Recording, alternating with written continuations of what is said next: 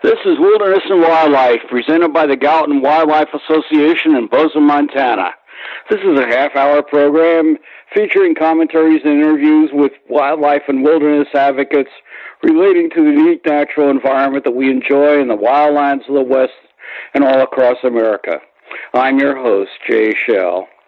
Today we're interviewing Christopher Servheen. Christopher Servheen retired from the U.S. Fish and Wildlife Service in 2016 after 35 years as the Grizzly Bear Recovery Coordinator. Servheen was an research associate professor in the College of Forestry and Conservation at the University of Montana from 1992 to 2018. So, Chris, he was responsible for the delisting rule for the Yellowstone grizzly population in 2007. And he drafted the delisting rule in 2016 prior to his retirement. So, Chris, welcome.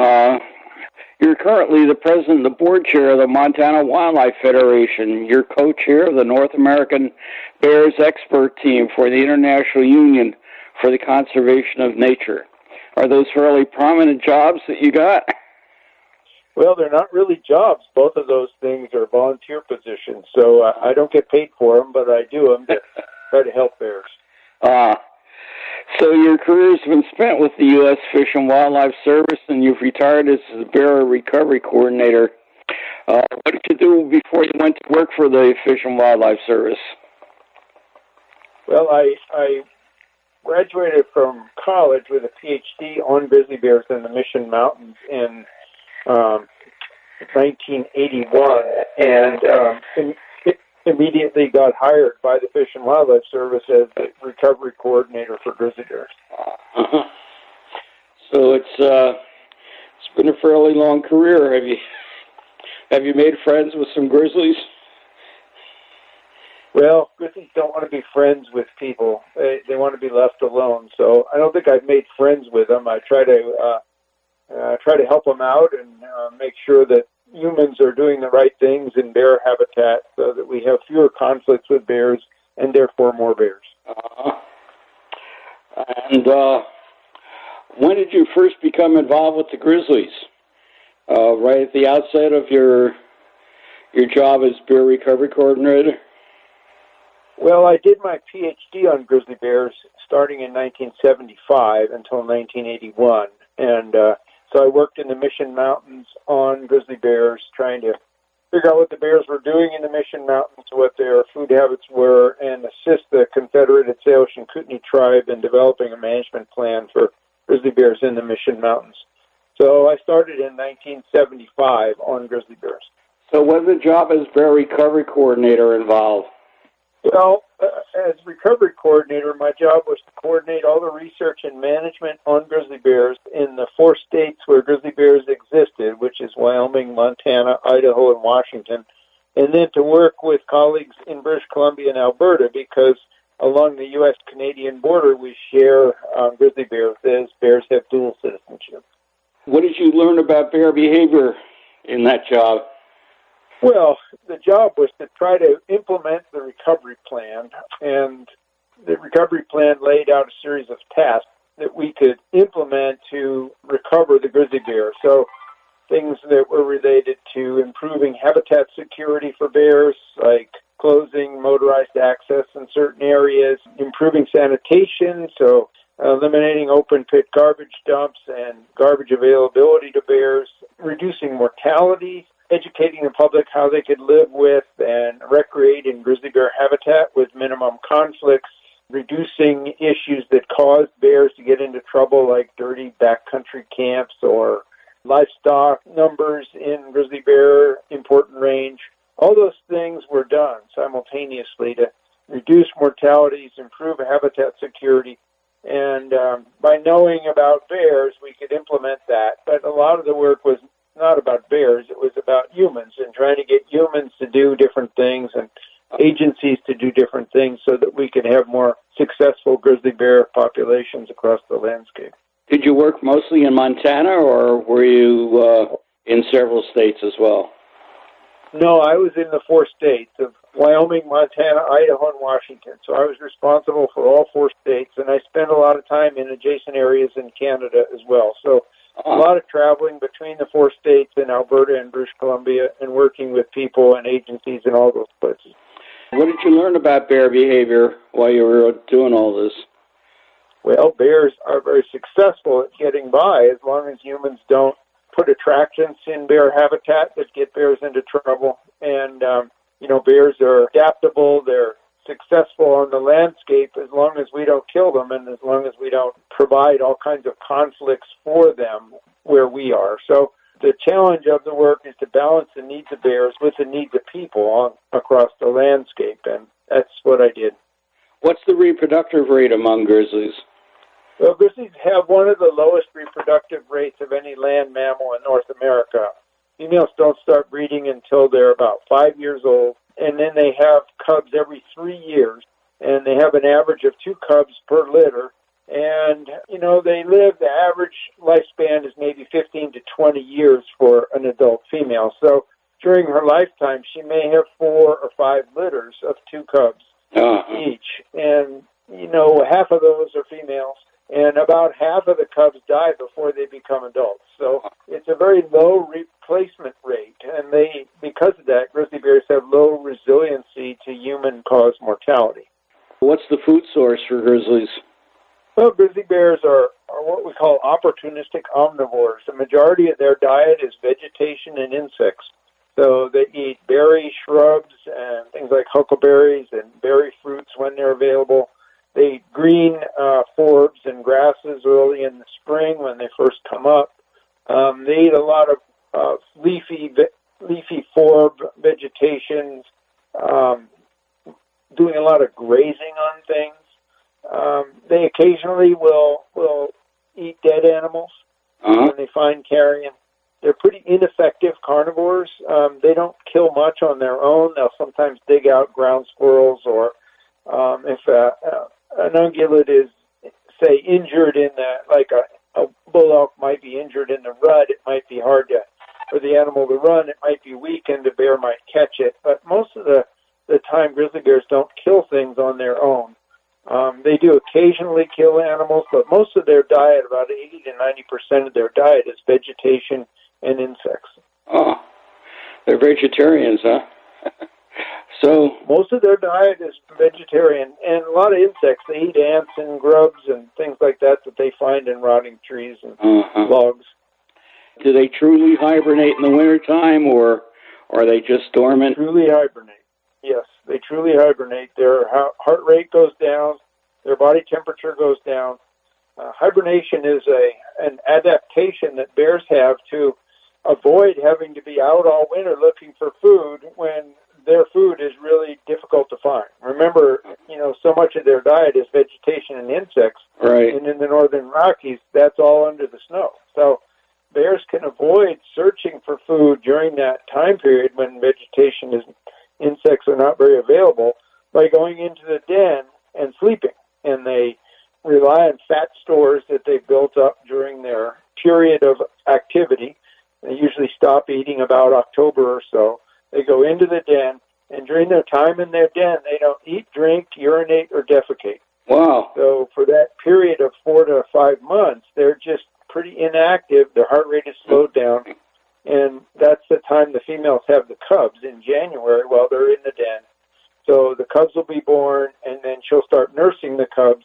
And even during that time, she's not eating or drinking. She's just relying on her fat reserves. No kidding. Then that produces milk for the cubs, huh?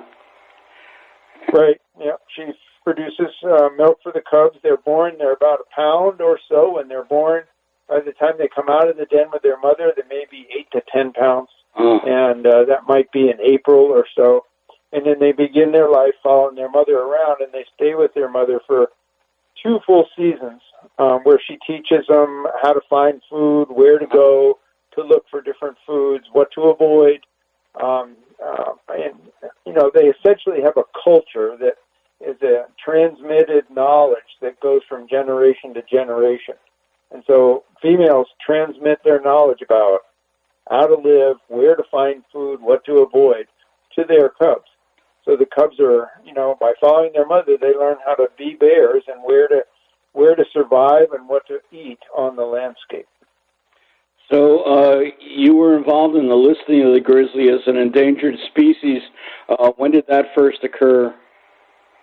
No, I was not involved in the listing. The listing actually took place in 1975, before I was working for the Fish and Wildlife Service. And when I started in 1981, my job was to implement the recovery plan, but the bear was already listed at that point. And it was listed as a threatened species under the Endangered Species Act. So a threatened species is one that is likely to become endangered in the foreseeable future. And an endangered species is one that is likely to become extinct. So the grizzly bear was listed as a threatened species, not endangered, and that was in the lower 48 United States in 1975. What was the moving force that brought that about? Well, the fact that grizzly bears were gone from probably 98% of their habitat in the lower 48 states. And the real issue that brought it to the public's attention was the grizzly bear situation in Yellowstone National Park. So a little history on that. In the parks, both Glacier and Yellowstone, the Park Service used to dump garbage inside the parks from all the lodges and hotels and that type of thing. And rather than take it out of the park, they dumped it in the park. And, of course, bears are attracted to garbage, and so you had grizzly bears and black bears eating garbage inside Yellowstone Park. This was going on for a long time, and in 1967, something happened, and that is that on the same night, two different women were killed in two different places in Glacier National Park by grizzly bears. And both of those grizzly bears were bears that had been eating garbage inside the park. And that prompted the Park Service to reconsider the idea of dumping garbage inside the park and allowing all these bears to eat garbage. And so they began to close the dumps, and there was concern that if they closed the dumps in a place like Yellowstone, that the bears wouldn't be able to survive. And with the closures of the dumps would come the extinction of the grizzly bear. And so that starting of the closing of the dumps in the early 70s was the reason that grizzly bears were eventually listed in 1975 as a threatened species. There were very few left. They were in very limited areas, only about 2% of their former range. And we didn't know a lot about them. And it was thought that, this was a perfect species to be listed under the Endangered Species Act, and thus we have what we have today. So what's the process involved in the listing? Does Fish and Wildlife do a census, and were they doing that at that time, and they just determined that the species was threatened? No, there's no census. Listing or delisting requires what's called a five-factor analysis in the Endangered Species Act. And those five factors, essentially for grizzly bears, they boil down to is there enough habitat available, or are there threats to the habitat? Things like road density and, roads on the landscape, forestry activities, livestock grazing. And are there enough bears out there? Are the numbers such that the bears can sustain themselves? And finally, the important issue for grizzly bears is the regulatory mechanisms that exist to control mortality and to manage habitat. Were there regulatory mechanisms in place in 1975 to meet the needs of the grizzly bear? And that analysis led to the conclusion that, in fact, there were not adequate regulatory mechanisms in place. There were threats to the habitat, and the numbers were very, very low. And with those three things determined, the bear was listed in 1975 as a threatened species. So after working with grizzlies for a number of years, you decided recovery had occurred and you advocated delisting. What brought that about? Well, the objective of the Endangered Species Act is to get listed species to the point at which protection under the Endangered Species Act is no longer required. So the objective is to delist. And when the bear is listed, we wrote what's called a recovery plan, and that recovery plan outlines all the things we need to do to get the bear populations in better shape, improve the habitat, and to put regulatory mechanisms in place. And so from 1981 until 2007 or so, we had completed most of the tasks in the plan, and the numbers of grizzly bears in places like the Yellowstone ecosystem were in pretty good shape. There were regulatory mechanisms in place and good management about habitat. So because of that, we proposed initially to delist the grizzly bear, and that, of course, is an action that can be litigated in the courts. It was challenged in the court, and eventually the court overturned the delisting of grizzly bears because of concerns about the declines of whitebark pine, which were thought to be a crisis, an important issue for grizzly bears, and therefore the delisting was not occurring. So at that point, and into the time I retired in 2016, up until that time, we had a pretty good system in place to understand the science about grizzly bears, how many bears there were. Were they reliant on whitebark pine for survival, which they were not. And there were good regulatory mechanisms in place at the federal and state level and commitments to do the right thing if the Endangered Species Act didn't apply anymore. And so that's why, we proposed to delist, because of the fact that we had met the recovery goals and there were commitments on all the federal and state agencies to do the right things if they were no longer listed. But then you changed your mind and you opposed the delisting. Well, I began to change my mind in the 2019-2020 period when we began to see the legislatures in at least Idaho and Montana beginning to legislate laws which were really detrimental to grizzly bears.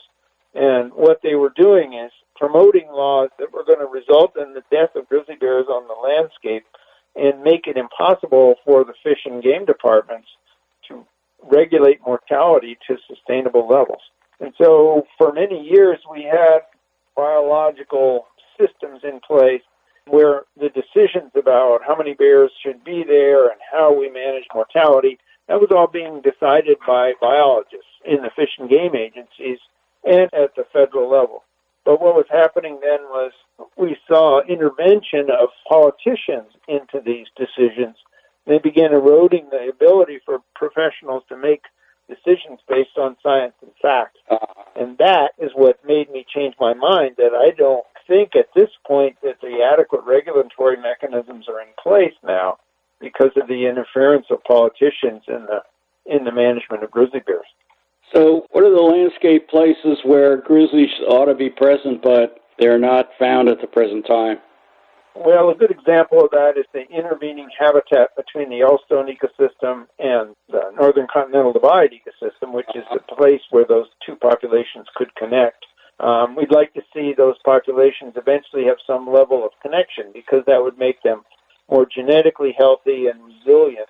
We'd like to see the Bitterroot ecosystem occupied. There's an ecosystem that's identified in the recovery plan where we were going to reintroduce bears, but that reintroduction was never funded, so we haven't done that. So there's a large block of grizzly habitat in northeast Idaho and extreme western Montana in the Bitterroot that should have grizzly bears in it. And then the North Cascades, which is another ecosystem that was identified in the recovery plan where there are no grizzly bears today. And there's consideration right now to reintroduce bears into the North Cascades. Yeah. What do grizzly bears contribute to a complete ecosystem? Well, grizzly bears are part of the landscape of the Northern Rockies. We call them Northern Rockies here, of course, Southern Rockies in Canada. Grizzly bears are an important aspect of the full ecological representation of animals on the landscape. Do they have any actual purpose for things in the landscape? Well, sure. They do a lot of digging, and in their digging, they actually move nutrients around and provide nutrient cycling in the alpine, many areas where they dig and feed on roots and tubers. They're a balance on the numbers of animals, numbers of potential prey species. It's important to have predators on the landscape to balance the needs of carnivores and their prey so that the two species are in balance. Remember, these animals lived across this landscape since the last glaciation, 10 to 12,000 years ago. and it was a dynamic and healthy ecosystem representing a full suite of species. The reason that we have the problems we have now with reduced numbers of species like grizzly bears is because of human activities on the landscape that have reduced their numbers. So, healthy ecosystems have a full complement of all the species that were there before humans began to intervene and change their numbers in their habitat. Do you think that Montana should have a minimum number for its grizzly population? Well, it's hard to say, what that number would be. I don't know that there's a minimum number. Right now, Montana has more grizzly bears than any other state outside of Alaska, probably about 1,400 to 1,500 grizzly bears in Montana. And, that number may change a little bit as the populations increase a little bit, but by and large, they're not going to change a lot. The population that we have in Montana today is pretty healthy by and large. The reason that we can't delist populations is not because of the numbers of bears. It's because of the regulatory mechanisms that are being interfered with by political interference at this point. Do you think that it's important? Let me add one thing to that. It's important to remember that recovery of animals like grizzly bears is not just the number of animals on the landscape. Yeah. It is the regulatory system that's required to assure that those numbers will remain after the Endangered Species Act no longer applies. Yeah. And we have to have adequate habitat and continued careful management of that habitat so the bears have places to live. So recovery is not just the numbers of animals on the landscape. It's the habitat. It's the regulatory mechanisms at the state and federal level where we have commitments to assure that these animals will continue to exist on the landscape. Do you think that the interstate highway system disrupts the potential for connectivity between the various grizzly populations, particularly in Montana? Well, to some extent, grizzly bears have a challenge crossing all highways where there's lots of traffic. And, if there are opportunities to put in crossing structures where animals could go underneath the highway, say in big culverts, those are beneficial to get animals across the highway. We know grizzly bears have, been blocked by interstates. We've seen bears with radio collars on that have walked along the highway and refused to cross because of all the traffic. We also know of other bears that have actually crossed. So, in the big picture of a healthy grizzly population, looking at opportunities for animals to move across highways and implementing those is important to maintaining not only healthy grizzly bears, but all the animals that need to cross these really busy routes. Elk, deer, moose, all these animals are killed in vehicle collisions. And so we need to give the animals a break by putting in crossing structures where they're needed. So there is at the present time some advocates for delisting. What do you think the prospects are for that to happen? I'm not sure. I don't know that I can project what's going to happen there. I mean, that's something I just don't know about the future and what will happen. Well, Martha Williams is the head of the Fish and Wildlife Service now, and do you have any ideas what will influence the way she comes out on that decision? Well, in theory, the decision should be based on science and facts. It should not be based on politics and political pressures. Uh-huh. So if you look at the facts related to grizzly bears, the populations by and large are healthy right now. But there are concerns about the adequacy of regulatory mechanisms at the state level because of interference of state legislatures getting into biology and trying to manipulate biological decisions at the state level. And there are concerns about habitat management, particularly by the Forest Service, where we have an increasing interest in developing recreation on public lands. And this recreation, in many cases, can displace bears and move them out of places that they want to be as they try and avoid people. So I think these issues related to increased public land development for recreation and political interference at the state level with management of mortality provide serious impediments to potentially delisting grizzly bears. If the grizzly bear were delisted, would there be hunting regulations that set the limit for the number of bears that could be taken? There might be. And There's interest in hunting by a very small proportion of the public. There's people that are interested in hunting grizzly bears. Grizzly bears can be hunted in a real limited way in certain areas where there's really good biological data on how many bears are out there and what a sustainable number would be that could be taken with a hunt. So, it's possible to have a hunt and still have a healthy grizzly population, but everybody needs to recognize that is going to be a very low number, just a handful of bears that would ever be available for hunting.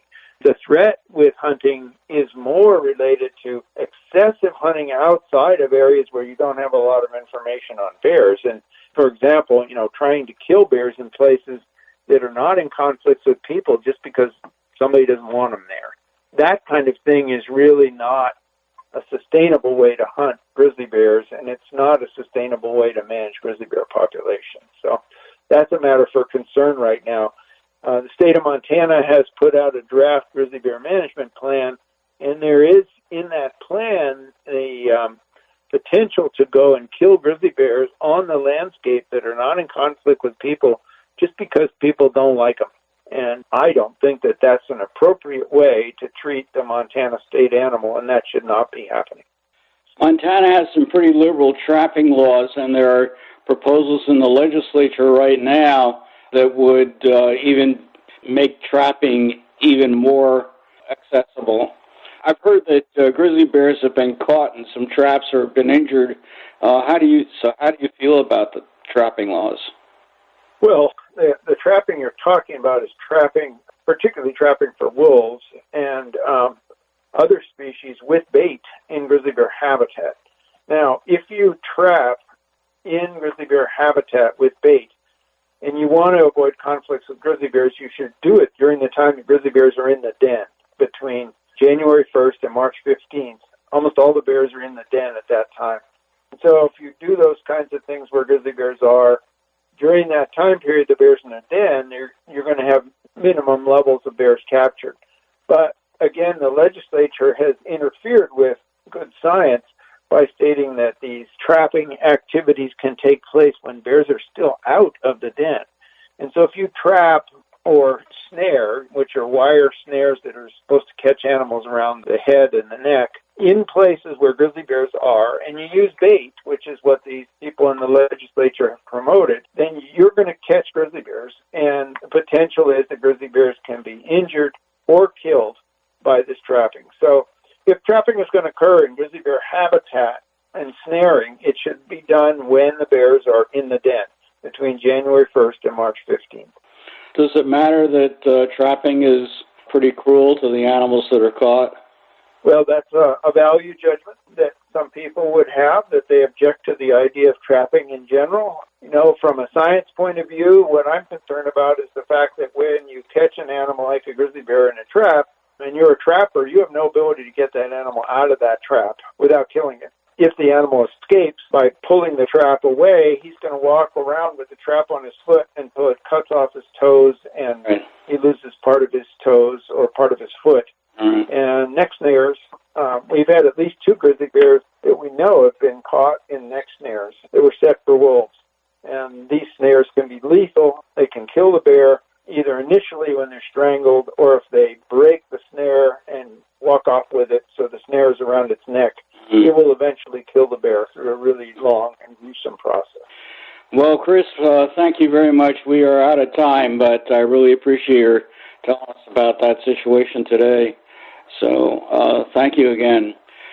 Well, it's nice talking to you. I appreciate the opportunity to visit. I hope people learn something about bears. Great. Our guest today has been Chris Servheen, retired from the U.S. Fish and Wildlife Service as its grizzly bear recovery coordinator. This has been Wilderness and Wildlife, a presentation of the Gallatin Wildlife Association in Bozeman, Montana. To hear more of these half-hour interviews, go online to js-wilderness.com and see additional features of our website. Thanks for listening. I'm your host, Jay Shell.